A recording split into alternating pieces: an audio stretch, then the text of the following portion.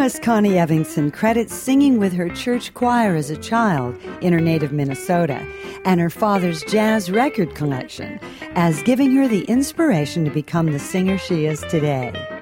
Connie draws on everything from the great jazz vocalists Sarah Vaughan, Peggy Lee, and others, but is equally smitten with Broadway show tunes, Django Reinhardt, and the Beatles.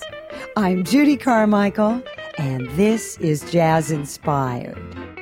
I sang in church and school choirs from, I think, my first solo at First Lutheran Church in Hibbing, Minnesota. I was 5 years old. Oh, my word! And I got written up in the newspaper. It's a small town. Oh, that's so you know, sweet. And yeah. And so anyway, I've always sung in the church choir. And my parents are still singing. They're in their 80s and they still sing. Oh, that's wonderful. Yeah. And it's great training, I think, don't you? Very Singing much. In a choir? Yes, it teaches you blend and pitch, you know, and vocal control, and depending on, you know, how skilled your conductor or director is. Yeah. And in Minnesota, where I grew up in those years, most of the schools had a choir, and a lot of the teachers were coming out of these schools like St. Olaf, Concordia, that had very strong choral traditions. So they were well trained, and if you sang in one of these choirs, you would get some good basic vocal training on breathing, pitch, you know, vocal production, all that kind of stuff. So I had some voice lessons when I was about 12, 13. Someone told my mother, she should study classically. And I did briefly, but I didn't really love it. That's interesting. Yeah. Actually singing classical music. Did it help you in terms of technique, do you think? Not really. In fact, I felt pinched. Oh, no, I felt like I was really constricting. And so I kind of just didn't feel natural. So I just went back to singing in choirs. Expand on that, because that's fascinating to me, because so many people, especially... Well, we talked a bit before we started with this off mic that I've been working on different issues vocally. So usually you think that the technique kind of lessons are going to help. But talk about that. Well, maybe this teacher who I had, and it was when I lived in Duluth. I was born in Hibbing, then my family moved to Duluth when I was 10. Then they moved to Minneapolis when I was 16. So in Duluth, this teacher who I had, it seemed that we concentrated more on repertoire, and she didn't do a lot of technique. And so I don't know why. Maybe it was just the sense I had about classical music that it needed to be a certain way. I just felt tight, you know. And I had grown up from a very early age listening to jazz and really free singers, you know, like Sarah Vaughan and Ella Fitzgerald, where everything felt really natural and you know, a more natural kind of tone. And I guess I don't know what happened, but today I love, you know, running, like sometimes I'll listen to a classical singer and I, you know, even though I say I felt tight and I didn't like the style, singing the style, I so admire those singers. And I mean, it's amazing vocal production. And when I listen, sometimes I'll imitate and I think, you know, it's fun to make those sounds, but I have a totally different feeling about it. All I want is a room somewhere far, far away from the cold night air, with one big fat enormous chair. Oh, wouldn't that be lovely?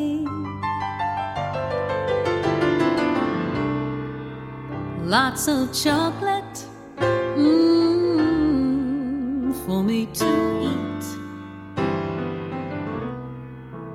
There would always be lots of coal making lots of heat. And I know I'd always have warm face, warm hands, warm feet. Oh, wouldn't that be lovely?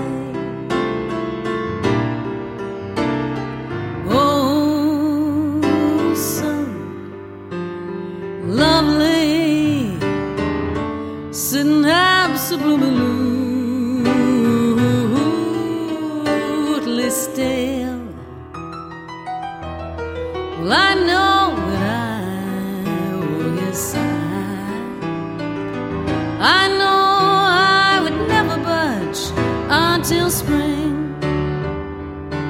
until spring crept right over the windowsill.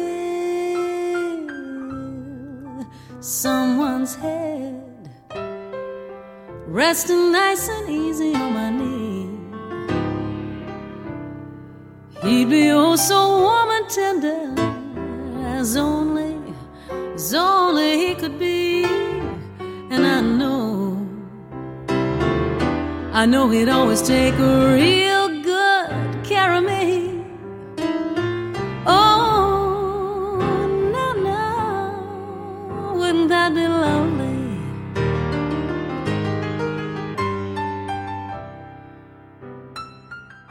My guest, Connie Evingson, on Wouldn't It Be Loverly, from her CD, I Have Dreamed. Connie was a jazz fan from an early age, but didn't take a straight path to a music career. I started as a music major. I had kind of a little detour in the latter part of my high school years when we moved to Minneapolis. The concert choir was already full because they had done the auditions in the spring and we moved in the fall. So they said, there's no place for you. And so I just said, okay, I'm going to take dance and photography in this alternative arts high school for a while. So I didn't sing in my junior or senior years in high school. When it came time to go to college, I had to focus on something, and it was odd. I hadn't been singing, but music seemed like the only thing that I should be focused on. It was odd. That's because I didn't have an instrument, But it's sort of grace of God that I this has always been kind of, what else means anything to me? I wasn't a math head, or I wasn't, I was very much into dance, but they didn't have a strong dance department at the University of Minnesota. Anyway, I did study for my first year, and I caught up with, music theory, and I loved it, but it was a very competitive department, and there was no jazz offered at the University of Minnesota other than some 2-credit ensembles, that would get together. And I did sing with them. I'd sit in with them. But you couldn't study jazz there. And I just said, I'm not going to make it through this program because there's no place for me. I'm not going to study either to be a teacher or a classical performer. Mm-hmm. Those were the only options that they really talked about. And to this day. Were you singing in groups yet? Had you done that? Because you said you didn't sing in high school. And I'm always interested in that because so many of the men musicians I know started very early. And people will ask me about that.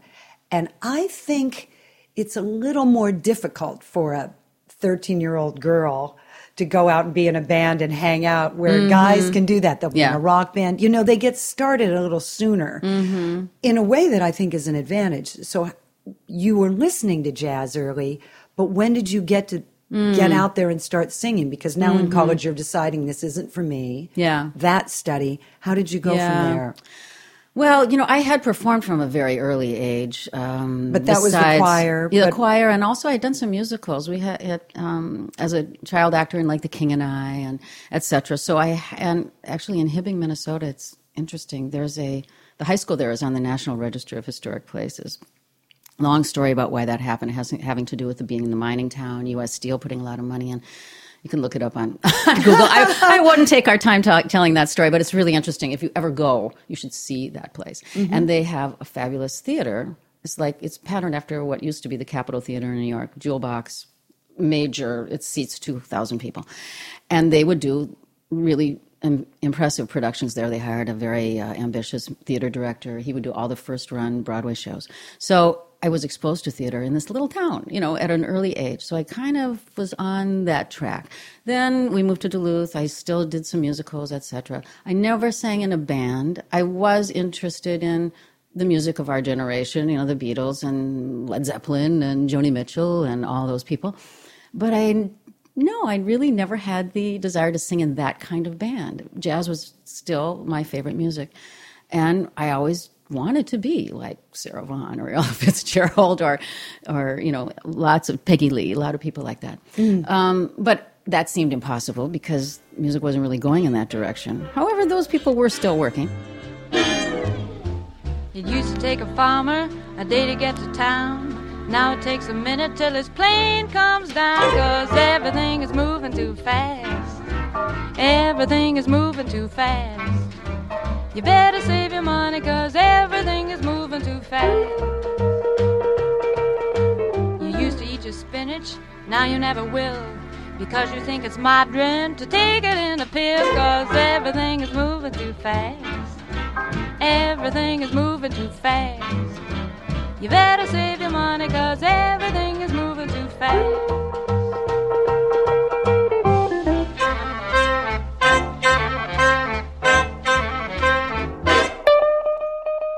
When I went to the University of Minnesota, there were a few jazz clubs.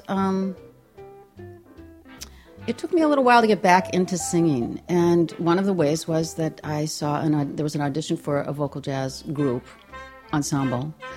I did audition for them. I became a soloist with them, and that got me going. And then I started doing club gigs, and so it just kind of, I found my way back. Even though I will, at the time, I said, I probably shouldn't be doing this, but I can't resist it. Oh, that's interesting. You probably shouldn't be doing it because it's a hard life. Make a living. Yeah, and and you were aware of that. I was in Minnesota, in Minneapolis. This was the early '80s. There weren't any new artists being signed. Well, it's so interesting that you think it, because I'm comparing my thing of getting into it myself. And somehow I never thought of that. Good for you. Well, no, but it's interesting because people were always saying it to me. Oh. I specifically remember I was 19 and I had a job playing ragtime, and a man said, "Enjoy this now because your audience is dying." Oh, yeah. They're still saying that. Yeah. I know, but it was so funny. He said it to me when I was 19. I don't know. I was always working hard, but I wasn't necessarily thinking big picture at 19. I was just thinking, I really like this, and I want to play it. I think it's, at least for me, it was later in my late 20s when I started thinking, I'm never going to make a living in this.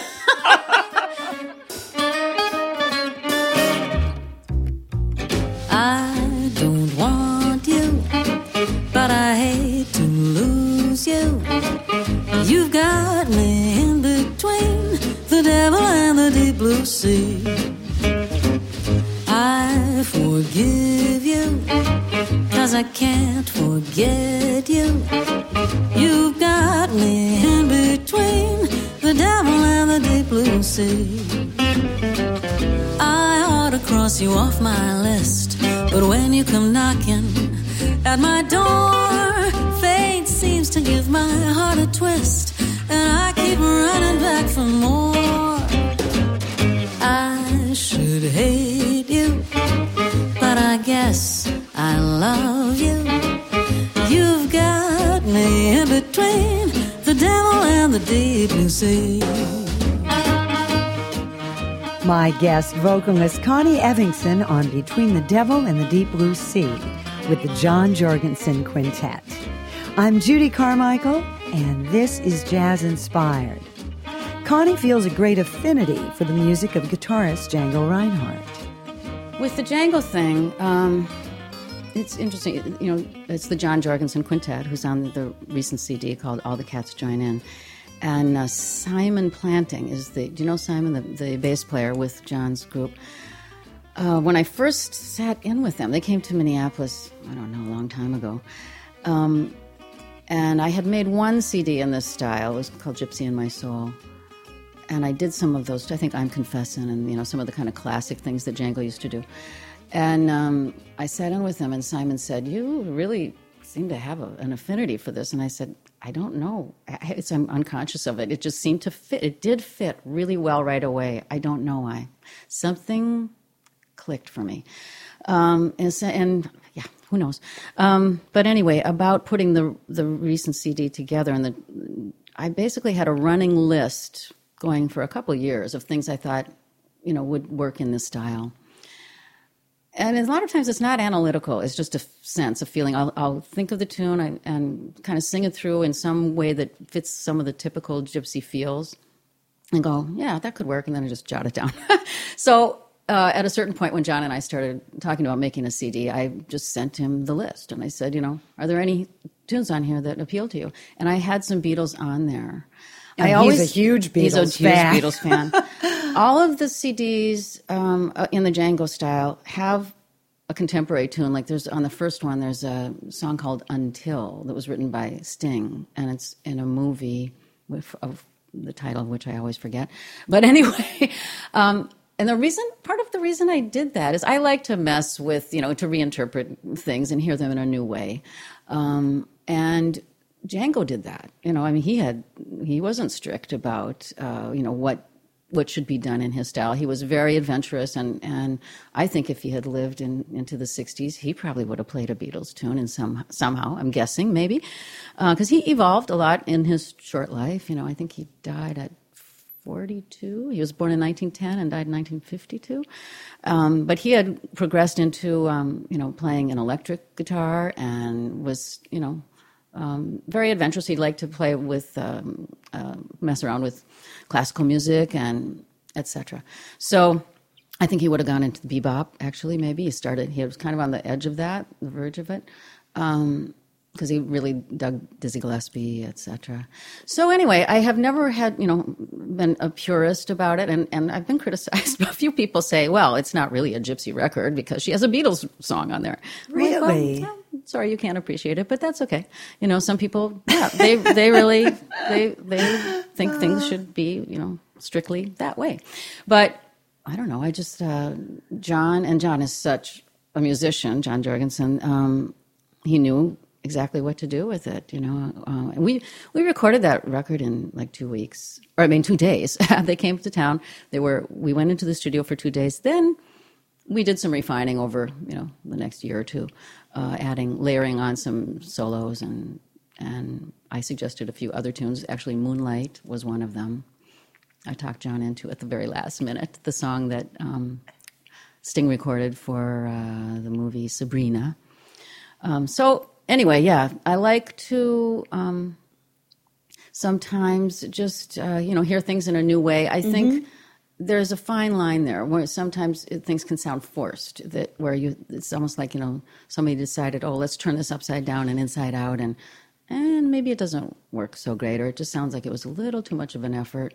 And I always have to check myself on that. I'm saying, no, okay, is this an honest musical effort here, and or not even effort isn't the right word, but is this an honest musical impulse? As opposed to when it becomes an effort, then you kind of go, I don't know, if we're really trying too hard on this to make it into something maybe it isn't supposed to be. But if it starts to take shape and feels good, then I feel like One day you'll look to see I've gone, for tomorrow may rain, so I'll follow the sun.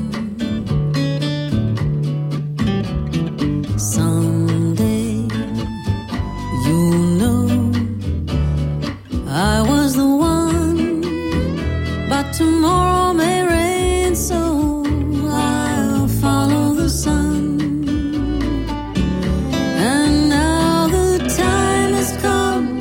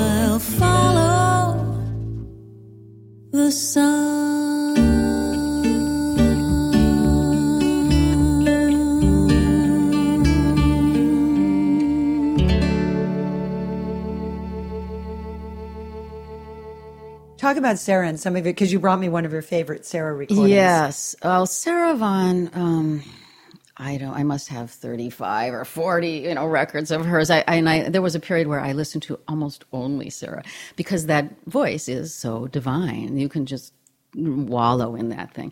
I mean, she had that incredible instrument, and I just loved her. She's so musical. A lot of my favorite singers are singers who play piano. And, like you. Oh, no, I didn't mean my face. Yeah. No one serious. can see we're on radio. Yeah. I was going, me too, meaning my favorite singers play piano. But I'm including you. No, absolutely. Thank you. Because it's Sarah Vaughan, Carmen McRae, Shirley Horn, Diana Krall I love, and men too, Nat King Cole, Freddie Cole, Judy Carmichael, people who because it melds together the time and the note choices, because harmony. I really love that, and so that was something I loved about Sarah. Her note choices were so hip, and she was part of the band. She was, even as a singer, even when she's not playing piano, which she didn't do a lot when she recorded anyway. She was an instrumentalist, and you could tell they all really respected her as a musician. And, so besides that glorious voice, the musicianship and her just hipness and style, and I just idolized her. I don't sound anything like her, but she did influence me in a lot of ways.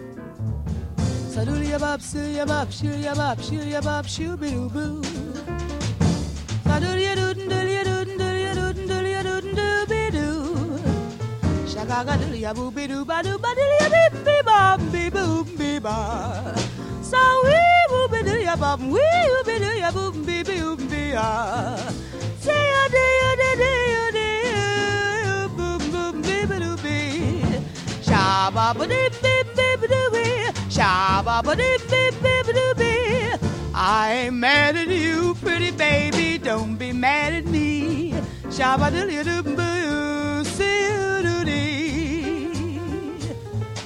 Jean Malachi.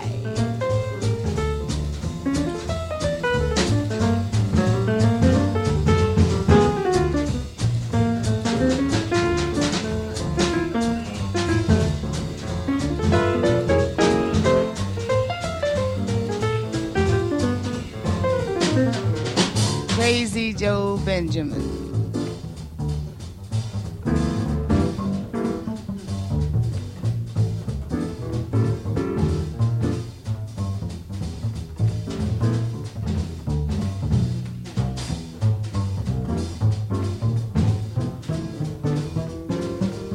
Roy Haynes.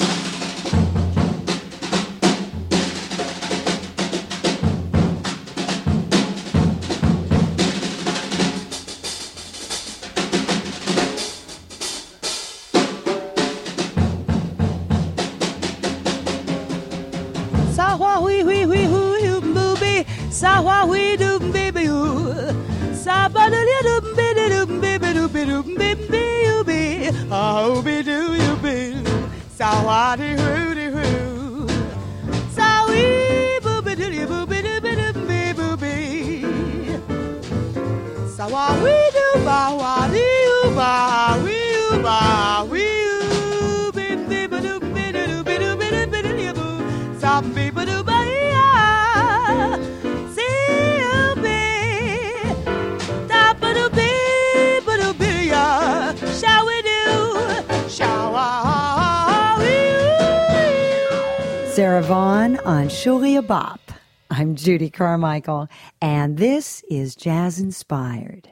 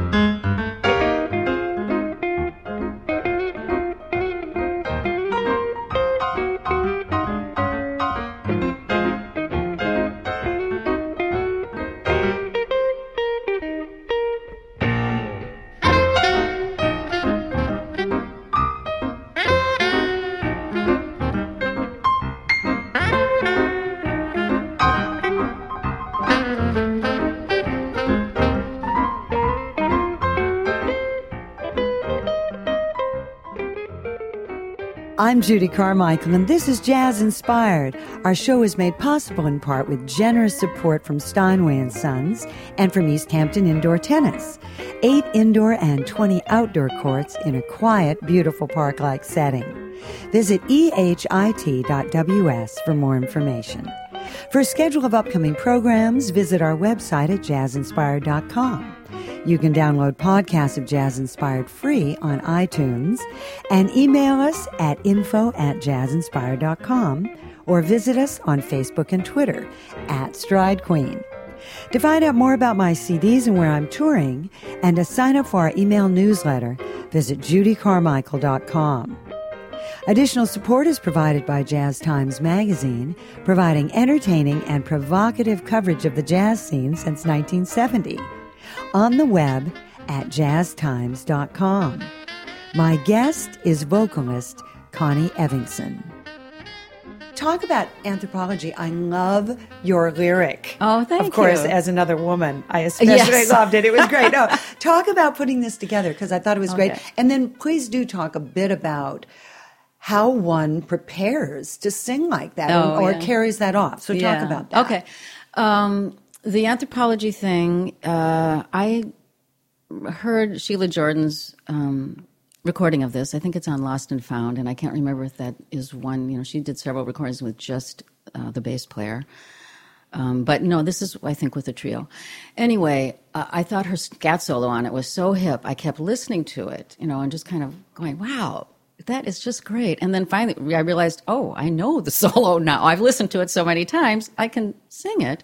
So I just thought, I grew up listening to Lambert, Hendricks, and Ross and just always loved what they did. And so I was aware of this idea of writing lyrics to instrumental solos. I was aware of that from a young age and always really admired Jon Hendricks. I thought and I still think he's amazing. Just so a great singer, a great soul, a really good writer, great lyricist, very smart.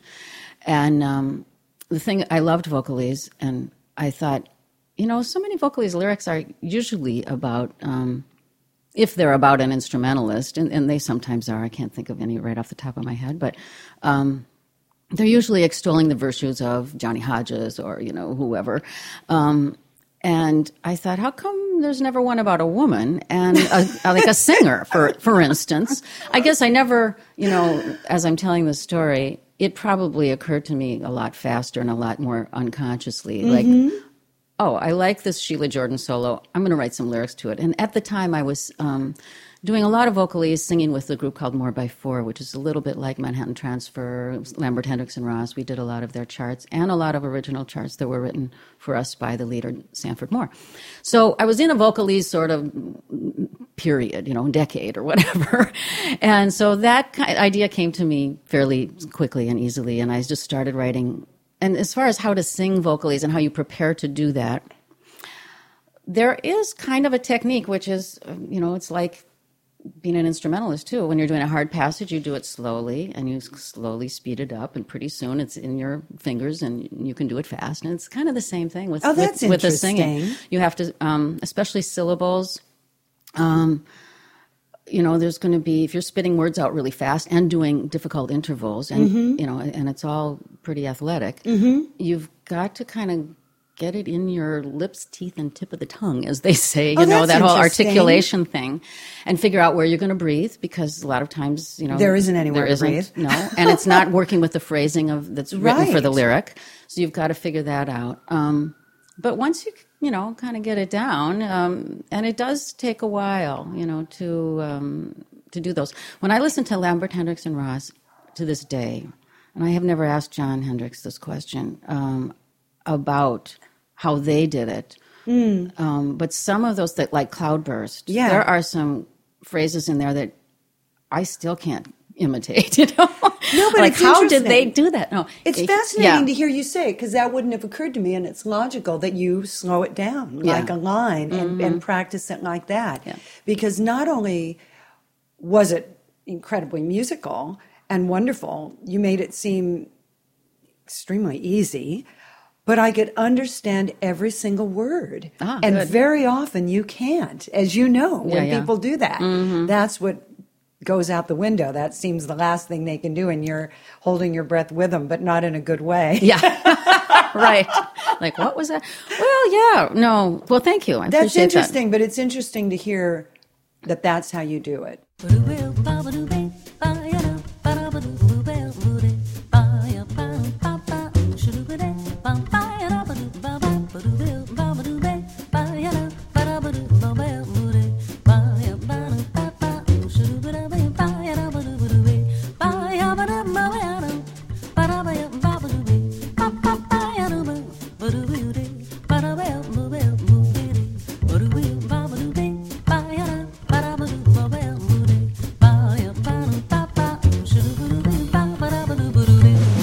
Hey, anthropology, let's talk about that.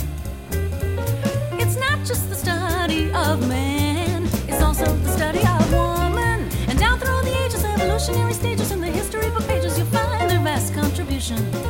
It's time we recognize the women who are wise enough to lead us to the new age.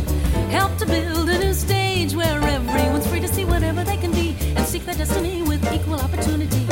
And since I'm sure you've already heard about Charlie Parker, let's talk about another bird, because it's only fair that you should hear about a bird that's just as rare. Her name is Sheila Jordan, and you know that she's not afraid to fly. No, with other beboppers, she's swooping up and down and really riding high. Over hill, over dale, she's a flying female, and you know that she is not afraid to go where even angels fear her church. She spreads her wings instead of where the music goes, she'll follow. She is a bird so rare, bebopping on thin air, and if you are willing, she'll take you there where the air is rarefied. That's where you'll see just how free a bird can be. That's where birds of a feather, they are flying high together, flying high in harmony. Birds of great diversity. Diversity is the key. Anthropology.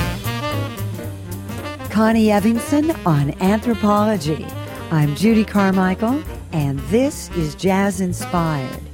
I asked Connie about her recording of Sweet Happy Life. Sweet Happy Life, otherwise known as Samba de Orfeu, which was, an instrumental tune, Luis Bonfá, right? Is heard at the end of the movie Black Orpheus as, the children are laughing and playing on the hill. And Norman Gimbel, who was the lyricist who wrote Girl from Ipanema, Killing Me Softly with his song, he wrote the English language lyric and therefore the title, Sweet Happy Life. I heard Peggy Lee's version of this. Actually, Target used it for a commercial for their bridal registry called Club Wed. I don't know if they have that anymore. But anyway, I heard it in the other room. And I, of course, recognized Peggy's voice. And I'm like, it's Peggy Lee. And I know that melody. What? And realized, oh, yeah, it's the song that I hear, the band's always doing as an instrumental. And it was right around the time I was starting to investigate Norman Gimbel, because it's a long story how that happened. But I had decided, Sweet Happy Life, 3 tunes led me to Norman Gimbel, all separately. And once I got to 3, I realized, okay, there's something going on here. I've got to do something about meeting Norman Gimbel. Well, the first one was Sway. I heard Dean Martin's version of Sway, and I thought, why don't I know this song? I was like, what a great tune. It was before Michael Bublé's version and the Pussycat Dolls and all the Sway had its revival somehow, Anyway, then it was Sweet Happy Life. And the last one was So Nice, otherwise known as Summer Samba. So Sweet Happy Life, it just has that really, uplifting kind of melody. And he wrote such a nice lyric for it. It's, I don't know what else to say about it. And I love the title. And, when I had decided to do this record of all Norman Gimbel lyrics, I thought, the title has to be Sweet Happy Life, because it's just so appealing. And so that's kind of how it came to be. My wish for you, sweet happy life. May all the days of the years that you live be laughing days. With all my heart, sweet happy life. And may the night times that follow the days be dancing nights. My wish for you, sweet happy life. May all your sorrows be gone and your heart begin to sing. And if a wish can make it be, I wish you'd spend every day of your happy life with me. Stars for your smile, moons for your hair, and someone's wonderful love for your loving heart to share. My wish for you, oh sweet happy life, may all your sorrows be gone and your heart begin to sing. And if a wish can make it be, I wish you'd spend every day of your happy life with me. Talk about Dave Frishberg. Oh, Dave Frishberg. I love him. I love Dave, too. He's so wonderful. Well, he's from my neck of the woods. He's born and raised in St. Paul, Minnesota, a sister city of Minneapolis, where I live. And I was always a fan of Dave's. I can't remember when I first heard either I'm Hip or My Attorney Birdie. It was in the 70s or 80s, I suppose, probably 80s. And anyway, I just thought he was so clever and witty and hilarious. I would be laughing out loud when I heard these songs on the radio. And, you know, ran out and bought the record and just always really admired him. And then at a certain point, I started working with a saxophone player who I still work with a lot in Minneapolis, Dave Carr. And one day we're talking, and come to find out, Dave Carr went to school. He knew Dave Frishberg at the University of Minnesota, and they used to play together. And before Dave Frishberg moved to New York, and so I was like, "Really? Tell me more." You know, well, so Dave told me, "Oh yeah," and in fact, evidently they were playing my Peggy Lee record out in Portland, Oregon. And Frishberg heard it because he lives in Portland on the radio, and he recognized Dave Carr's playing on a solo on one of the tunes. I mean, that's how, you know, good his ear is, and that's how well he knows Dave Carr. And I guess that's also how recognizable Dave's sound is. Anyway, so Frishberg said, "Oh, hey Dave, I heard you on Connie's record," and Dave Carr said, somehow Dave Carr got us together. He introduced us, and I had always wanted to do a record of Frishberg songs. So as it turned out, Dave Frishberg was up for playing piano on the record, and Dave Carr was available. So we got it all together and recorded the record in Minneapolis. It was so hard to choose tunes because there's so many of them. Must have been fun having him accompany you because he loves singers. He's a singer himself. Yes. So you've got all that wonderful... Very intimidating, though, in a way, because no one can sing a Frishberg song like Dave himself, you know. And see, I love his singing. I'm glad you say that because he's one of those... He's got such a goofy voice, and it's perfect. So idiosyncratic to because he wrote it, he's playing, it's him. So, I mean, the Blossom Dairy also does a wonderful job with his stuff. That's true. But I think you do. Oh, I love this Thank CD. you. And I have to tell you, just because we're talking about Dave's playing, I came to Dave from his playing. This is an interesting he's a great pianist. Well, because I was doing a gig with somebody that he had worked with, and I was just attempting to improvise. I was really coming out of ragtime and getting into stride, but doing mainly set pieces. And nobody knew what I was doing, and nobody particularly liked it, but this bass player did. And he heard that I was trying to do something different than the typical kind of stride. I wasn't just trying to imitate Fats Waller or whatever. And he said, "You've got to meet Dave Frishberg." And it was interesting because it's a funny story because I went back to L.A. This was up near San Francisco where I was working. I went back to L.A., called Dave, said so-and-so had recommended that I come over and get a piano lesson. Dave had me, he said, "Well, I'm not really a stride player." But I went over to spend the afternoon. Wow. And he had just put out a record with Al Cohn called Getting Some Fun Out of Life. It was all instrumental. Mm-hmm. But it was Dave's interesting way of approaching stride, which really inspired me. Oh, cool. So I really came at it with this whole thing. And what makes it so funny is I went back to work. I was working at Disneyland at the time and told all the guys, I said, "I've met this great guy that you guys should know about, Dave Frishberg." And they all looked at me like I was out of my mind because, of course, Dave was already famous. Yeah. I was... Well, and they were all saying, "Why did Judy get to spend the afternoon with Dave Frishberg?" You know, and I had because no idea. you asked. Yeah. Because I asked. I want to be a side man just an ordinary sideman. I go along for the ride, man, responsibility free. I want to fill behind the vocal, a double out flute, and jam on the blues. I want to go and join the local, buy a dark suit and start paying dues. I want to maintain my book in neatly numbered order. I want to listen to Lester Young on my recorder. I want to play while the people dance. I want to press my own coat and pants. I want to ask for an advance. I want to be a sideman.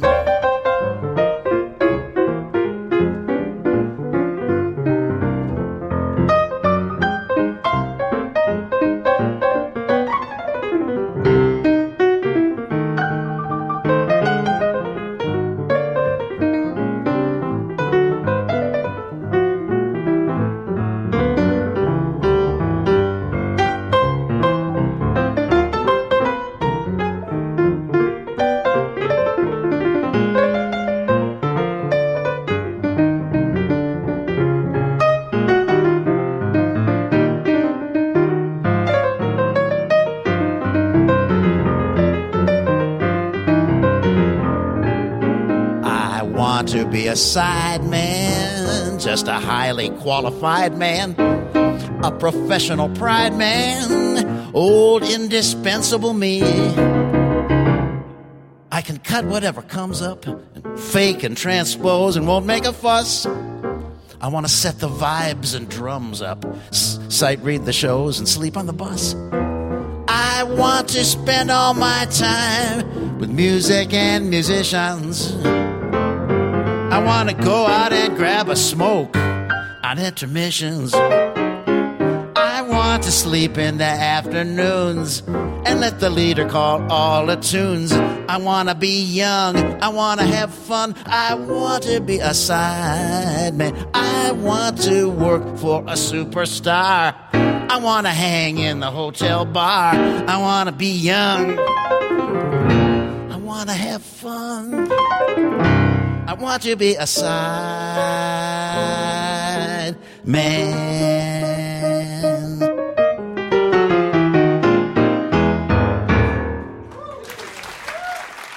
You're a fellow Tony Bennett fan, and you happen to bring a track that I know that for me is really emotional, and I don't even know why. So talk about this, because you love this too. Yeah, it's from that Basie and Bennett. I think that album has been released with different names several times, but it's all with Count Basie Band. This was one of the handful of records that I would play constantly as a child, and I don't know why. Well, partly the tonality of his voice, that bel canto thing, just I just loved that sound, that clear bell sound, and he was so sincere in his voice, and there's something about it to this day. When I hear Tony's voice, it just kind of gets me in my heart. And that particular song, it's from My Fair Lady. I think, because when I listened to it again recently, I think the changes that are written in that arrangement are very sentimental. There's something about the changes that also, maybe that's why you feel a little heart-tugging when you hear that particular track.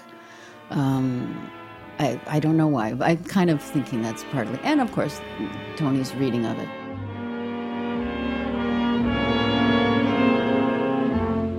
I've grown accustomed to her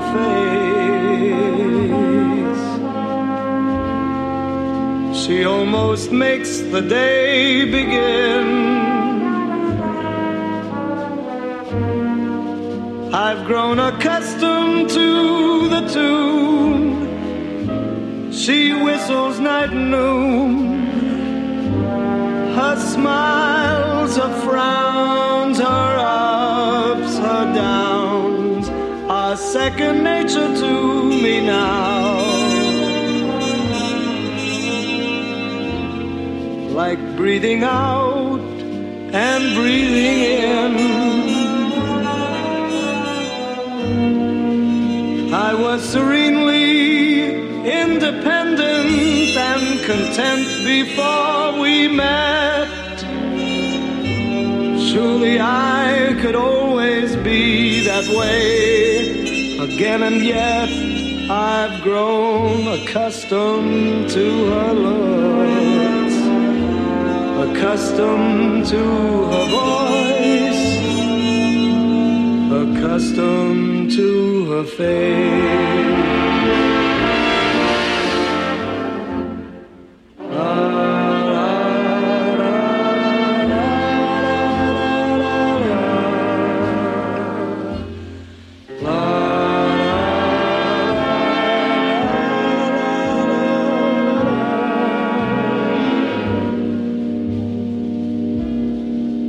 I'm very grateful she's a woman and so easy to forget.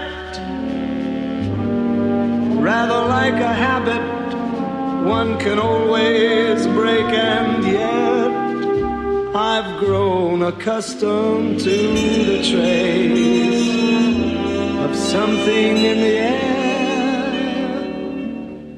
accustomed to her face.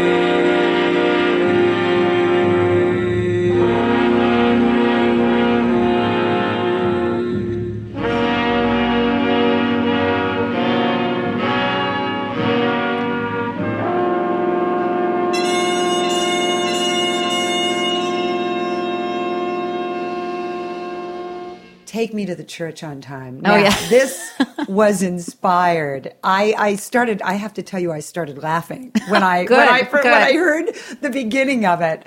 So you need to describe this because it's so different. And my father sang and did Civic Light Opera, and this was one of his tunes. And he was very funny. He was sort of a Robert Preston kind of singer. Okay. And was great at a funny tune and that kind of thing, like he'd do Trouble and that kind of thing. Character songs, yeah. Character songs. Right. So I knew all of those. So that tune I really know well in my head. Yeah. But I have that image of it. And then hearing you do it this way, you have to talk about it.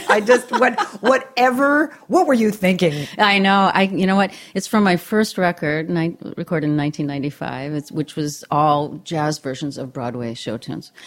And, the reason I mentioned this earlier, I grew up listening to my father's jazz record collection, but also some show tunes. And at one point I realized, there's a crossover here. A lot of Broadway show tunes are the repertoire of jazz musicians.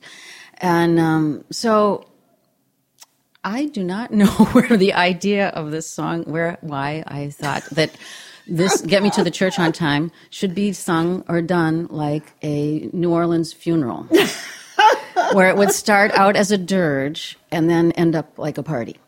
I don't know. I can't remember how I came up with it. Well, it's so brilliant, too, because it's a woman doing it. I know. And it's always some guy singing this. Yes. Who's get me to the church because I'm probably going to be partying too much to get there. Right. And here you and are. I'm not the marrying kind, and, or he's resisting in some way. And you don't usually hear a woman resisting, getting married. Oh, well, we're talking, this is a song that's of another era. But still, and it's just so musical, but I loved your whole take on it. Oh, thank you. It was fun to do. I might have been most of my ideas come either in the car or in the shower.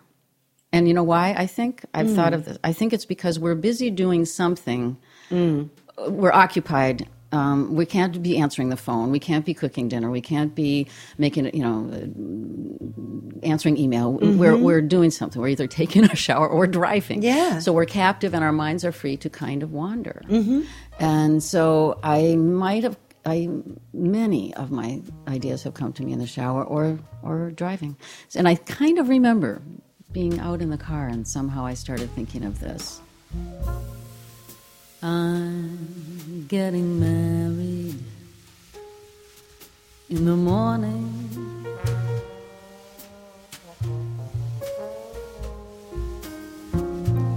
Ding dong, the bells are gonna chime.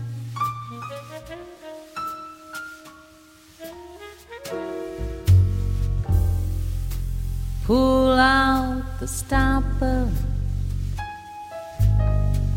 Let's have ourselves a whopper. But get me to the church on time.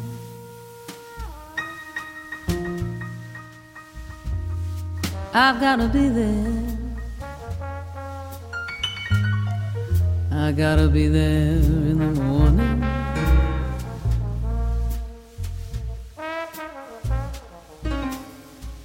All spruced up, looking in my prime.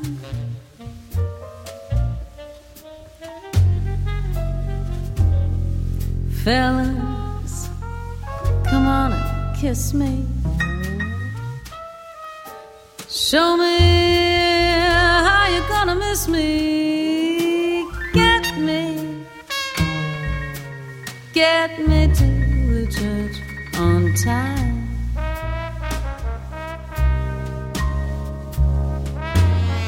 If I'm dancing,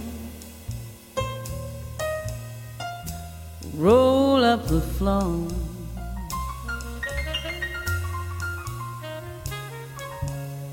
If I'm whistling, whisk me out the door,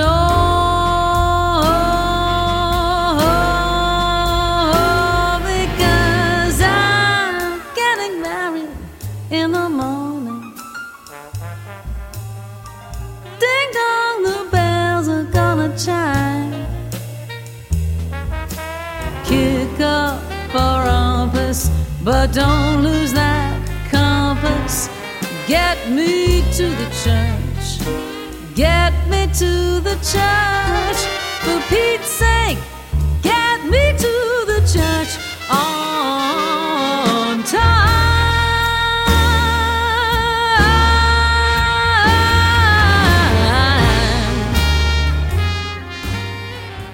So I have my sources. Yes, you do. This show is, I don't want people to think that I think of James Lipton and the Actors Studio, and he always has his surprise question. And I want you to know it's not just about New York with me. I have my sources in Minnesota, as I have told you. And I have been instructed to ask you about the circus. Can't believe this. So I'm waiting for what the answer is. Where did you get that? You can tell me later. Yes, I can't. No, I can't reveal my sources. Well, the circus, actually, that is a funny story. And I had a great time singing for the Shrine Circus for a number of years in St. Paul. They would come to St. Paul. It was the producer was, it was like an Atlantic City, long-time family production company that had done the circus for many years, and the two band directors were jazz players from Pittsburgh. I forget their names now, but they had been playing bebop and all kinds of stuff. They were long-time jazz players, and they would pick up musicians in different towns. So. The contractor in St. Paul, who would contract the other musicians, called me one year and said, "There's the ringmaster with the circus has been doing the anthem at the beginning, and the producer really can't stand it. Can you come and sing the anthem for the circus, the national anthem?" I said, "Sure." How many shows? He said, 10 shows in 4 days. And I'm like, wow, well, what does it pay? Yeah. And it's an easy tune too. That isn't right. Gonna be, And I thought, well, this sounds kind of interesting. I was never a fan of the circus, but I thought, what I heard was who was in the band, and they were all first call jazz players. Oh, wow. So I thought, well, I got to find out what this is about. That's kind of interesting. So I agreed to do the job, and it was hilarious. The ringmaster would introduce me in every show.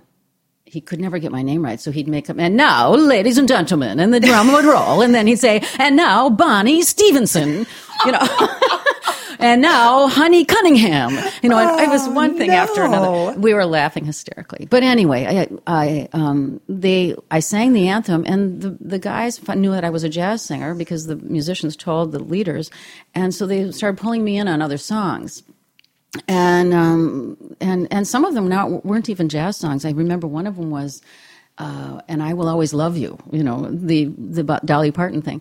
And I was kind of having a ball. I thought, well, this is fun because of great players, and they were so hip for the High Wire Act. They would play Chick Corea's "The Aerialist," is it called "The Aerialist" or I think so, or High Wire or something. They'd play "Dizzy Atmosphere" for some of the stuff for the juggling, and it was really hip. So I hung with it. They'd call me every year then. And it was grueling. It was grueling. 10 shows in 4 days, and you're in. And it would always be in April, where things are just starting to kind of warm up, and the sun is shining in Minnesota. You do not want to be in a dark place for 4 days, but I would do it because it was kind of fun.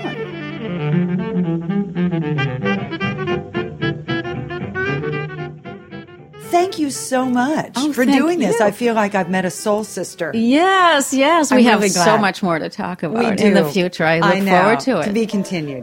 Thank you. Thank you. You've been listening to vocalist Connie Evingson. I hope you join me here next time when I talk with another creative person about how jazz has inspired their life and work. I'm Judy Carmichael, the host and producer of Jazz Inspired. My production engineer is Curtis Heidolf. You can download podcasts of Jazz Inspired from iTunes or at TalkShoe.com. Our opening music was Airmail Special, and the mid-break music is a smooth one from my CD High on Fats and Other Stuff. The closing music is Old Fashioned Love from my CD Trio. I'm on piano with Mike Hashem on sax and Chris Flory on guitar.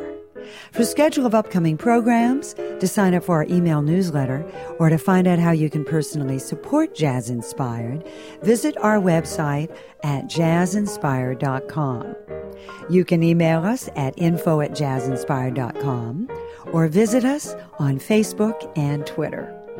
Judy Carmichael's Jazz Inspired is made possible with generous support from our listeners and from Steinway & Sons and Sag Harbor Florist. Visit sagharborflorist.net. Additional support is provided by the American Hotel in Sag Harbor, New York. Learn more at theamericanhotel.com. And special thanks to our webmaster, Megan Lewis, and to Jamie Roach for additional production assistance.